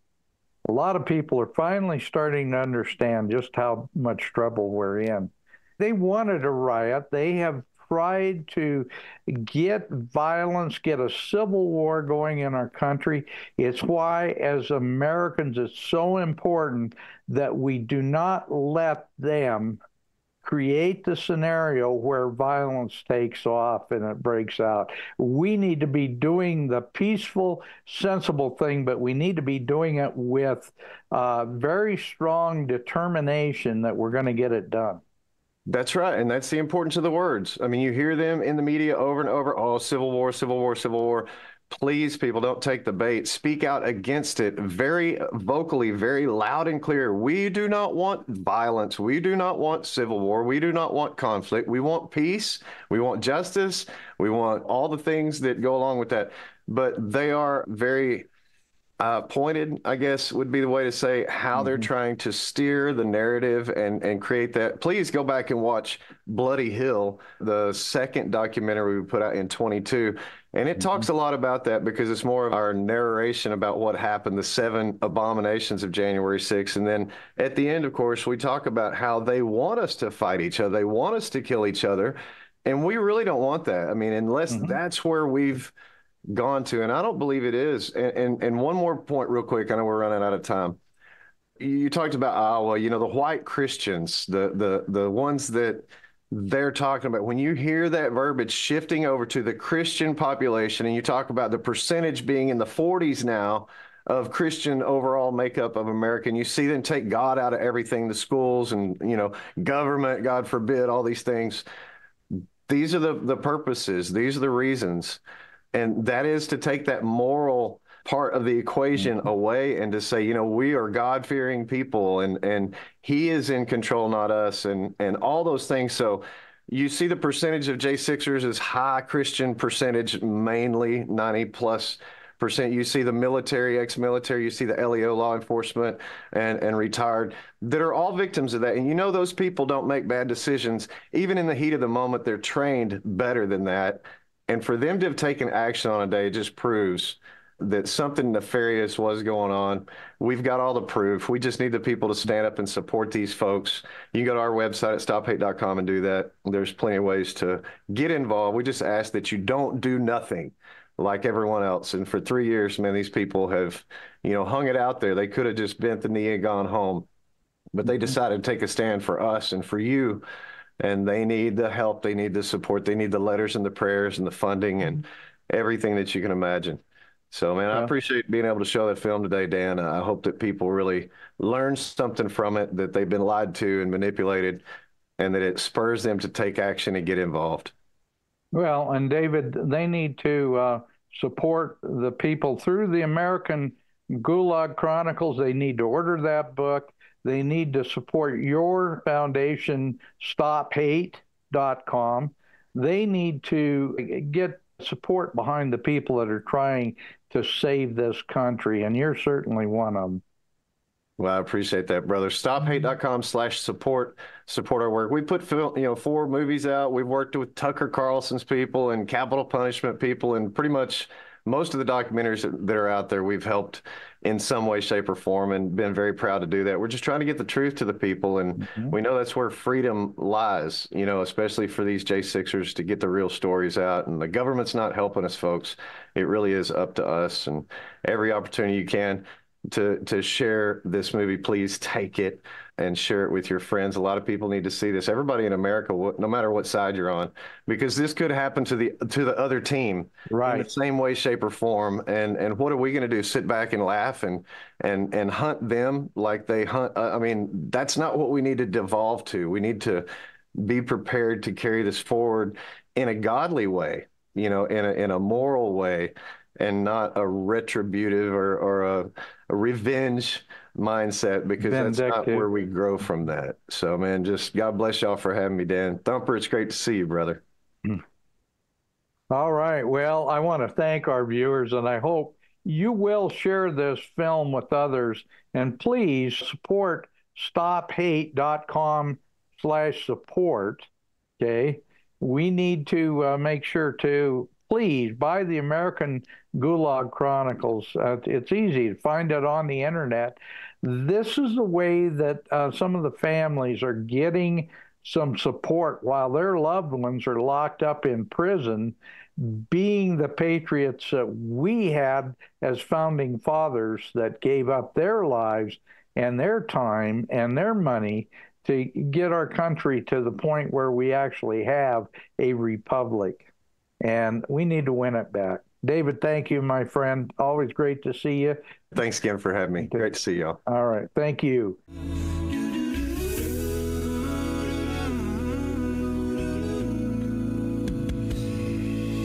From the lakes of Minnesota to the hills of Tennessee, across the plains of Texas, oh, from sea to shining sea, from Detroit down to Houston, and New York to LA, where there's pride in every American heart, and it's time we stand and say,